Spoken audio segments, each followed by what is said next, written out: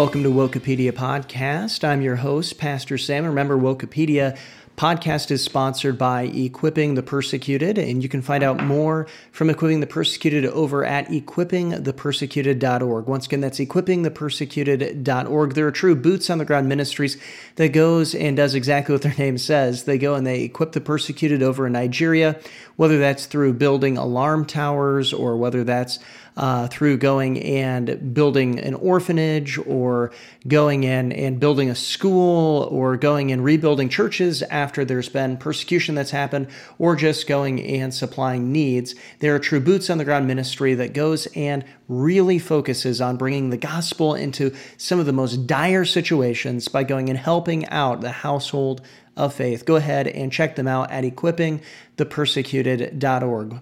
Well, I'm your host, Pastor Sam, and today I'm not joined with anybody, so that's a little bit different today. Unfortunately, not able to be joined with either Pastor Micah or Kyle Witt, and so today it's not going to be a super long podcast, I don't think, anyway. I can still be pretty long-winded, so you never know when it gets to that. But we do have some big news that we need to get to. The first thing is that Adam Greenway, that's right, Adam Greenway himself, the one who, if you go and you use, I don't know if it's current or not, but there have been several times where if you go and you use the promo code Greenway, you got a certain percentage off over at enemieswithinthechurch.com to go and to watch Enemies Within the Church, which is a film that you ought to watch. Of course, Wokepedia is a ministry of Enemies Within the Church, so go ahead and check that out. If you free plug there, enemieswithinthechurch.com. But Adam Greenway, the former president, that's right, I said former president of Southwestern Theological Baptist Seminary, has resigned. Adam Greenway has resigned from that. Now, of course, they're going and saying that this is because he's following the will of God. Now, I believe it is true that it is the will of God that Adam Greenway is not there, but the reality of it is that the reason why he's leaving is not because he's pursuing the will of God, but simply because they found that if you go woke, you also go broke. That's right, tons of financial problems over at Southwestern, and I mean, even the most woke sympathizing people go and they say, well, look, Adam, you just can't do this. You've gone and you've ruined and wasted so much money so far, so we just got to let you go. That's kind of really what's going on. But Adam Greenway, nonetheless, is gone. So that is a big victory. Now, of course, the question will be is who goes and gets placed there in charge of Southwestern? Will it be another Al Mohler acolyte who goes and talks a big conservative game, but behind closed scenes is just merely another woke hack? Or will it truly be a conservative resurgence, somebody more in the mold of Paige Patterson? That's kind of the big question that's coming up and something that you ought to keep an eye on. But nonetheless, it is a great victory right now that Adam Greenway is gone from Southwestern. In other woke news, in October, that's right, coming right up here, we're right at the end of September, but in October, specifically 7th through the 9th, if you are in the Chicago area, you could be part of the very first ever Drag Queen Christian Conference. Whoa. Wouldn't you want to be involved in that? I mean, look, if you can be a same-sex attracted Christian, look, if you can go against all Christian biblical moral ethics, why not go and get involved in dressing as drag and going and doing this? No, this is absolutely disgusting. This is terrible. Of course, there is a Drag and Spirituality Summit that explores the intersection of drag and spirituality. Let me tell you here, this shouldn't be very deep at all, okay? It should, I don't know why they need 3 days to discuss through October 7th through the 9th in Chicago. This is the only intersection of drag and spiritualities, and this is really being marketed as a Christian thing, okay? But this is the only true intersection of drag and spirituality, and that is that this is demonic. That drag is demonic. That's what it is. It's demonic. Look, I hate to be frank with this because it's something that people don't like to hear. It's something that people don't want to hear, but it's something that you need to hear. Okay. People who are homosexual, people who have become sodomites, people who confuse God's design for sexuality. they cannot reproduce through a man and a woman because it's a man and a man. And babies don't come from men and men. Babies don't come from women and women. They come from a man and a woman. And biblically, they're supposed to come from a husband and a wife. Okay, that's the design that it's supposed to be. So they don't come from a man and a man. And so the only way that they reproduce is by going and preying on, not praying, but preying on little boys or little girls. That's really the way that they reproduce. They go and they sexually violate other people.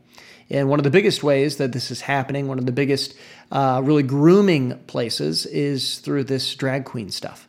It's grown men who, or really boys that can shave, who dress up like a woman, and they try to get in front of children as much as they possibly can. That's why they're going and doing, drag queen stuff at Christian, hopefully not Christian anything. This is why they're doing drag queen story hours at libraries and at schools and different things like that. And they're just trying to go and to draw in children. And I mean, there's tons and tons and tons of horrific videos that you can go and see this ridiculous stuff that is just, they're preying on children, okay? And now you see that they're trying to go into spiritualize this. Now, the problem is that we've got people who've gone and accepted the whole revoice narrative, which if you're not familiar with revoice, essentially it's trying to revoice what God has said on homosexuality and revoice it so that it is accepted within the Christian community by going and saying that it's okay to be same-sex attracted as long as you're celibate. Problem is number one, most of those people aren't celibate. Number two, they're also not called to singleness. And number three, it's not just the act of sexual homosexuality or that sexual act outside of the bounds of marriage that is a problem. It is also even the thoughts and the lust. So even that attraction, which goes beyond temptation, by the way, that attraction itself is what? It's a sin. And that's the problem here, is that we're talking about revoicing what God has spoken and said is a sin, which I always find this interesting when you go and you contrast that idea of revoicing, which is their word for it. This isn't me going and calling something. This is what Nate Collins picked for his conference, okay? He went and he picked that it would be called revoice. And he's saying we're going to revoice what the church has been saying about sexuality for 2,000 years. And the problem is that in 1 John 1:9, it goes and it tells us that we're to confess our sins. This is how we're supposed to deal with our sins. We're to confess our sins, and he is faithful and just to forgive us of our sins and to cleanse us from all unrighteousness, is what it says in 1 John 1:9. And that word confession, what it means is to go and to say the same as God. To say the same as. So literally, the idea of revoice, which is the same thing as what's happening here. They're trying to revoice not just sexuality, but now gender identity, okay? That the idea that you're born a male, it's fixed and you're supposed to act like a male or a female. If you're born as a female, it's fixed and you're supposed to act as a female. They're going and trying to revoice these things as opposed to affirm what God has said, to go and to say the same as God. They're trying to go and to revoice it, reframe it, put it in a different light. And that's the purpose of this conference that's happening in Chicago. So, I mean, that's something to keep on your radar. We've gone and we've seen this whole idea of sexuality being moved, where now same-sex attractedness is accepted almost wholesale in Big Eva, in evangelical Christianity. You've got J.D. Greear, who went out and preached that infamous sermon that God whispers about sexual sin and that we need to whisper what God whispers about and shout about what God shouts about. Now, of course, all throughout Scripture, whether you're going and looking in the book of Genesis or you're looking in the book of Revelation, God doesn't whisper about sexual sin, but rather he shouts about it. Of course, in Genesis, you've got Sodom and Gomorrah. And by the way, you've got all kinds of examples outside of just Sodom and Gomorrah, but this is just like a very abundantly obvious example, that God's looked at this and he said, look, this is such a grievous sin, I'm going to destroy the whole city. In the sin, but by the way, people like to go in to say, look, they were inhospitable. Well, I agree that wanting to go into literally rape angels is inhospitable. I 100% agree with that. That wasn't the sin that was being brought up. It was that fact that they were wanting to go into sodomize angels. That was the problem. That not just angels, but anybody. That was the thing. They were anybody who came and visited, they wanted to go and to sodomize them. God took that as such evil that they went and he destroyed that whole city for it in the book of Judges. I believe it's chapter 20. You've got basically the same type of sin that came up that God goes and he, within the Gibeonites, and I believe is who it was, and God goes and he tells Israel to go and to send armies against this, and they end up killing thousands, tens of thousands of people, of their own people, and they're praying, saying, Lord, do we need to go up again? He's like, yeah, you need to go get some more people, because it's not just the idea of committing the sin, because it was a small group of people who did this, but it was the supporting of that sin that was the problem. But then in Revelation, of course, you have this whole idea that the sexually immoral will not inherit the kingdom of God. You also see that the sodomite and the effeminate, or there we would go and say the sodomite and the transgender person there, somebody who is going and acting effeminate when they ought not be, they're not going to go and inherit the kingdom of God either in 1 Corinthians. And so we see this all throughout Scripture. God does shout about sexual sin, but once again here you see this whole idea of a Christian transgender summit or conference, October 7th through the 9th in Chicago. So watch out for that. Be on the alert that transgenderism is going to be pushed to be accepted within big evangelicalism. It's going to be soft-pedaled, of course, in many churches that it can't be accepted in because the culture just isn't that far in decay and rot yet. So if you're not in a super leftist liberal place, it's going to come in such a Hegelian dialectic, which, by the way, Hegelian dialectic here, it's simply the idea that you have the original idea, the thesis, then you have the antithesis, which is this idea in Chicago here, this idea of the complete antithesis, the anti-idea, that Christianity and transgenderism coexist and they're together and they intersect is the word that they use. And it's going to come and hit this original idea. It's going to go and hit that original idea. And the goal is that then there's going to be a synthesis, a new idea that you're going to be moved from your original premise that transgenderism is wrong and a sin to God, and you're going to be moved into a new place. You might not be exactly where they want you yet, but they're moving you close to that, and they're moving you away from biblical principles. The quicker you move away from biblical principles, the faster you will fall. It'll be a quickly downward trajectory. So what's going to happen is that these churches that are in more conservative places, I live in Iowa, so this will be the majority of normal evangelical churches in Iowa. Get rid of the crazy ELCA Lutherans, get rid of the blue-haired Methodists and things like that you've got out there. I'm not talking about them. I'm talking about the normal evangelical, E-free, seeker-friendly church, or the big Baptist church, or the big non-denominational church, or the hyper-grace charismatic church, or whatever it might be. What's going to happen is that they're going to go and take this idea of transgenderism, and they're going to say, look, you just need to start loving your neighbor. You just need to love your neighbor better. We need to go and to be accepting of them within the church. We're not saying that we're okay with transgenderism, but we need to be accepting towards them. We need to extend the love of Jesus towards them. See, I'm telling you here, if I lost about 15 pounds, I could put on a nice, tight pair of skinny jeans and I could make millions of dollars going and saying this stuff. Because I got you convinced right now, don't I, that this is okay. Yeah, what's wrong, Pastor Sam? Shouldn't we be loving? Well, yes, we should be loving towards them, but love is not accepting of sin. Love warns. Love warns. That's what love does. It warns. It tells them that, look, God has a standard. God is holy. God loves you so much that Jesus Christ came down, and yes, he died on the cross for your sins, but he came down, he died on the cross for your sins to save you from your sins, not so that you would remain in your sin. So I give no quarter to your sin. I'm not going to go and to bring in your sin. I'm not going to go and give safe harbor to your sin. Rather, I'm going to repudiate it. I'm going to rebuke it. I'm going to correct it in your life. Why? Not because I don't like you, not because I like being mean to you, not because I like saying uncomfortable, harsh things, but because I want to see you come to holiness. I want to see you move closer towards Jesus Christ. But you need to be on the lookout for this, because this is what is coming down the pike, and so you need to be on guard against this. We've got just a few minutes here that I want to take, and I want to discuss for you just a little bit of where social justice comes from, because I want this to be a little bit of a learning so that we can understand too really who the grandparent of social justice is. But before we do that, I just want you to go and email us at contactwokepedia@gmail.com. Once again, that's contactwokepedia@gmail.com. And I want you to say who your favorite host is. Is it me? Is it Pastor Micah? Is it Kyle Witt? Of course it's me. I mean, we know it's me. But I want you to just go ahead and drop in there, say, "Thank you, Kyle, for editing the videos. You rock." Not for any particular reason, but just because I want you to email us. That's really what it is. And I needed to promote it some way, so I figured that'd be a fun way to do it, is that that everybody would flood our email saying, "We miss Kyle and Micah." I'm just saying that.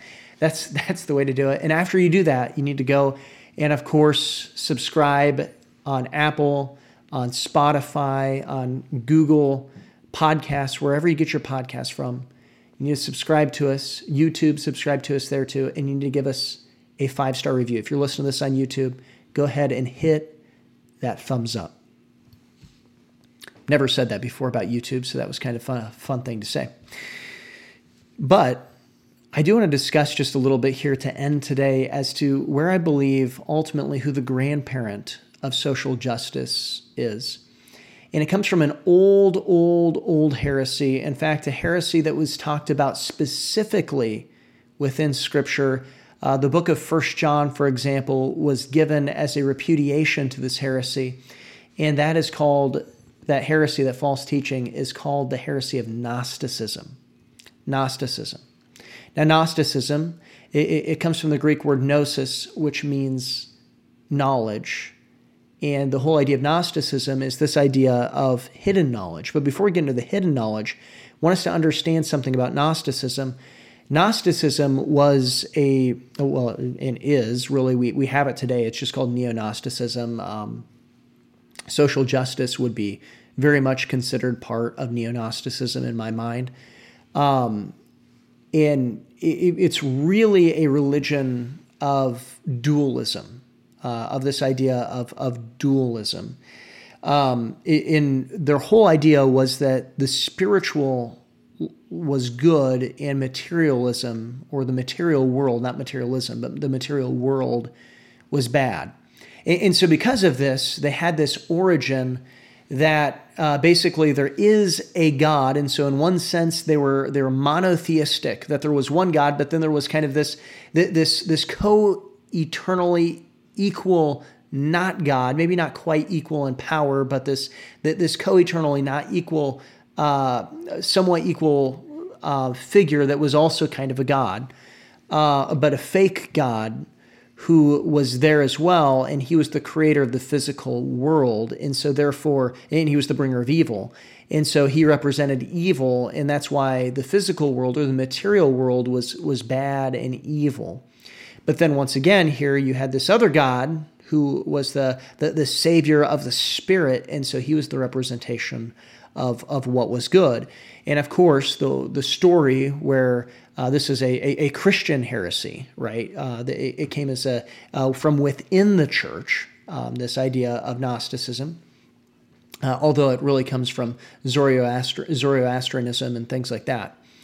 Which is a pagan and Persian specifically, but really this idea where they got the idea that, well, look, there's this creator of the universe, he's bad. Well, who is the God who spoke of creating the universe? Well, he's the God of the Old Testament. So therefore, that's bad. Now, some of you might be listening here and going like, well, I can kind of understand this here because I'm not a big fan of the Old Testament myself. Some of you might say that. I wouldn't. I'm a big fan of the Old Testament because I'm a big fan of God, and God is the author of the Old Testament.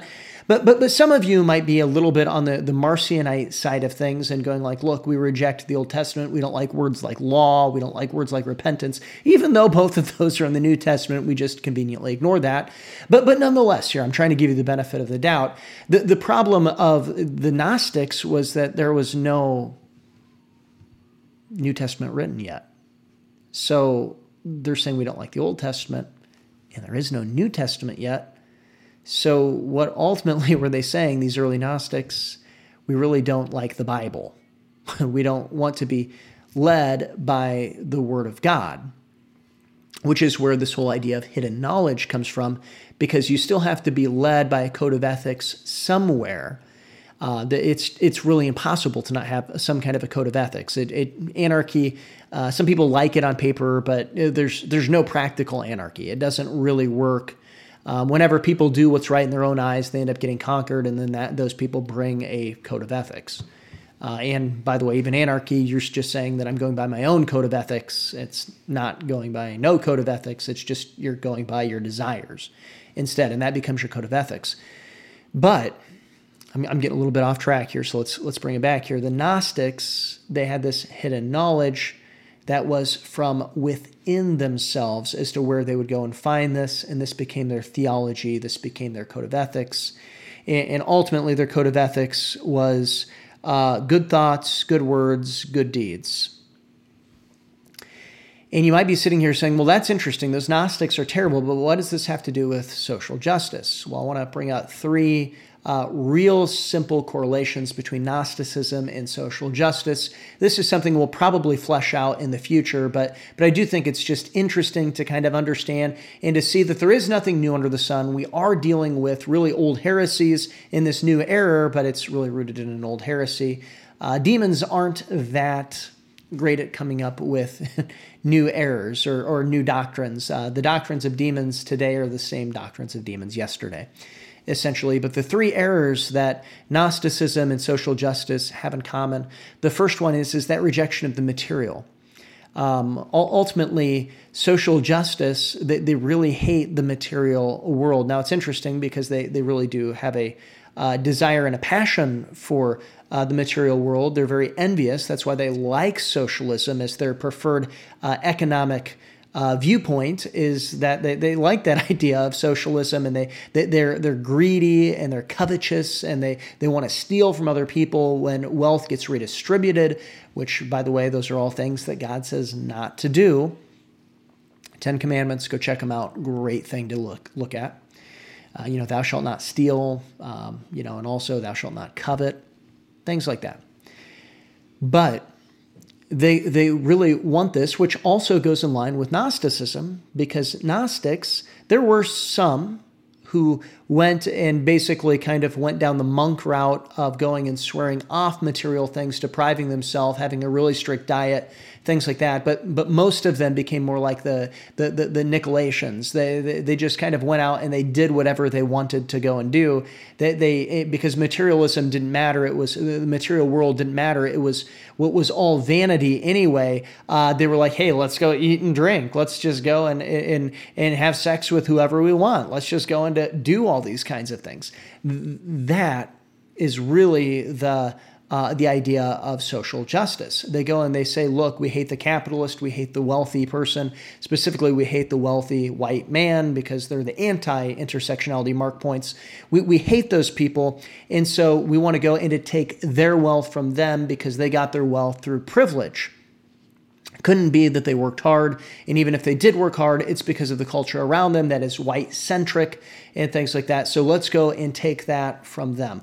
Well, they're going and saying that they hate materialism. At the same time, they're also going and saying that they love the material world, and they're embracing that, and that's very Gnostic of them, to go and to repudiate that in somebody else's life, and then to go and say, but I want it all myself. I want it. We want to collect, and things like that. The second way that Gnosticism in social justice correlate as well is that ethical code specifically that I mentioned. Good thoughts, good words, and good deeds, which that sounds very appeasing at first. It sounds nice. It sounds acceptable. Trying not to use the term good for fear of using that word too much here. But the problem is that when you start to divorce it from the Word of God, you can no longer define what is good. You can't define what is good. Good becomes a subjective term, and they're defining what is good as opposed to looking to God to see what is good. And this is exactly what social justice does. They would go and say, well, look, we need to have good thoughts, good words, and good deeds towards all men. And so therefore, we're going to go and to affirm the same-sex attraction. Pretty soon they're going to be saying, we're going to affirm those who are confused in their gender or like to dress and drag. We're going to go into affirm them because that's a good word, that's a good thought, and that's a good deed towards them. In fact, we're going to go into encourage them. We're going to show up at the library drag queen story hour to show our support to them, and we're going to raise money for them. In fact, we're going to invite them in to do a drag queen story hour into our church. We're going to go and do these things. Why? Well, because it's good. Because it's good. That's what they're going to say. And they're going to get a lot of people to go into agree with that, because most people in America today are Gnostics or neo-Gnostics today. Most people within the Christian church, they've really believed in a lot of the tenets of Gnosticism. But the problem is that they're not defining what is good. They're running away from the definitions of what is good because they're divorcing themselves from the Word of God to find their own ethic, because they're going and removing themselves from God's eternal moral law. And that's a problem. That's a problem. It leads to the path of destruction. The third thing that I want you to notice that is a correlation between social justice and Gnosticism is really in this idea of hidden knowledge, just in the probably the most general term of Gnosticism, what they're most known for, this idea of hidden knowledge. See, they had this hidden knowledge, and of course it was ultimately used, the Gnostics, to go and to undo the authority of the Bible, to undo the Word of God itself, in that sense, at least in their life. And we do see that also in social justice, but specifically social justice is based upon hidden knowledge. We went over this with standpoint epistemology. It's the idea that, well, you can't really understand.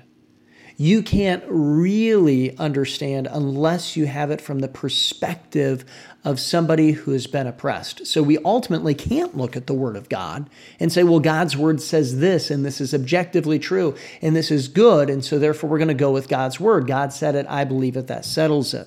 We can't say that anymore. We have to go in to get the perspective from the person who has 15 marks in the intersectionality scale.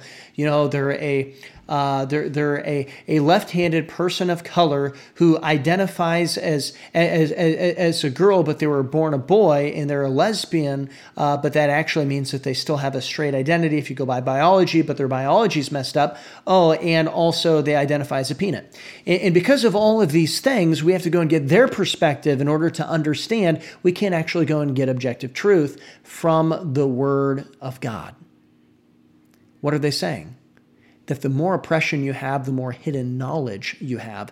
They're inherently Gnostic in their view. It's inherently a direct descendant from Gnosticism, which is literally some of the greatest warnings that we have, both in the early church history and, of course, even in Scripture itself. Really, Jude was going and written against Gnostics, those who have crept in unawares within the church. The book of 1 John is a refutation of Gnosticism. We see these ideas of just refutations of Gnosticism over and over, and a warning even that they'll sneak into the churches, and then the second generation, the third generation of Christians are going in and going against Gnostic heretics. Well, we see that social justice, in at least three different ways, these are just three simple ways, in hidden knowledge, in their code of ethics that they come to, and also this rejection of the material world while still desiring the material world, all of these things scream Gnosticism. That's what we're dealing with social justice. So I say this as informational, but I also say this as encouraging. You're not the first one to fight this battle. I'm not the first one to fight this battle, nor will we probably be the last ones to fight this battle. Gnosticism has been around for a long time. It's an old religion. It's an old heresy. It's an old apostasy away from the faith. Keep the faith. We've been fighting it for a long time. Keep fighting the good fight. And let us know if you see any correlations with this Gnosticism in your church. Let us know. Email us at contactwokepedia@gmail.com. Once again, that's contactwokepedia@gmail.com. Also, don't forget, go to enemieswithinthechurch.com. Go ahead and donate there. You can help support our ministry that we're doing here. We're on, I think, 26 radio stations, on several of them twice a week. We're looking at growing the radio even more in this kind of a presence. We're across the United States with this. We're also, of course, have the podcast. We're writing articles, and of course, we're also looking at doing some other stuff, some exciting stuff that's coming through the pike. So go ahead and donate there at Enemies in the Church. It helps out this ministry. We're some of the only ones that really stand up. We're not the only ones, but we're some of the only ones who stand up, speak out. We're willing to name names. We're going and willing to just call out anybody that's going against the Word of God. But also, I want to point out this, because this is really important. We're not Gnostics. One of the big things about Gnosticism and Neo-Gnosticism, so Gnosticism, Old Gnosticism, it went and it rejected the body of Christ, the physical body of Christ, whether in the resurrection or in general, saying that Jesus only came as a spiritual being, or he only had a spiritual resurrection. There was a little bit of disagreement within the hidden knowledge guys. But Neo-Gnosticism really rejects the local church, which is also the body of Christ. We know that it's referred to as the body of Christ. We don't reject the local church. We're a ministry that is submitted to local churches. We're a ministry that is about the local church, that props up the local church. And it's one of those things that there are very few. There's a lot of people who go out in this, they might do this kind of a thing where they're calling out false teachers and things like that, but they don't do it in a submission to a local church. They don't do it in the submission to the local church or multiple local churches where we're members of different local churches.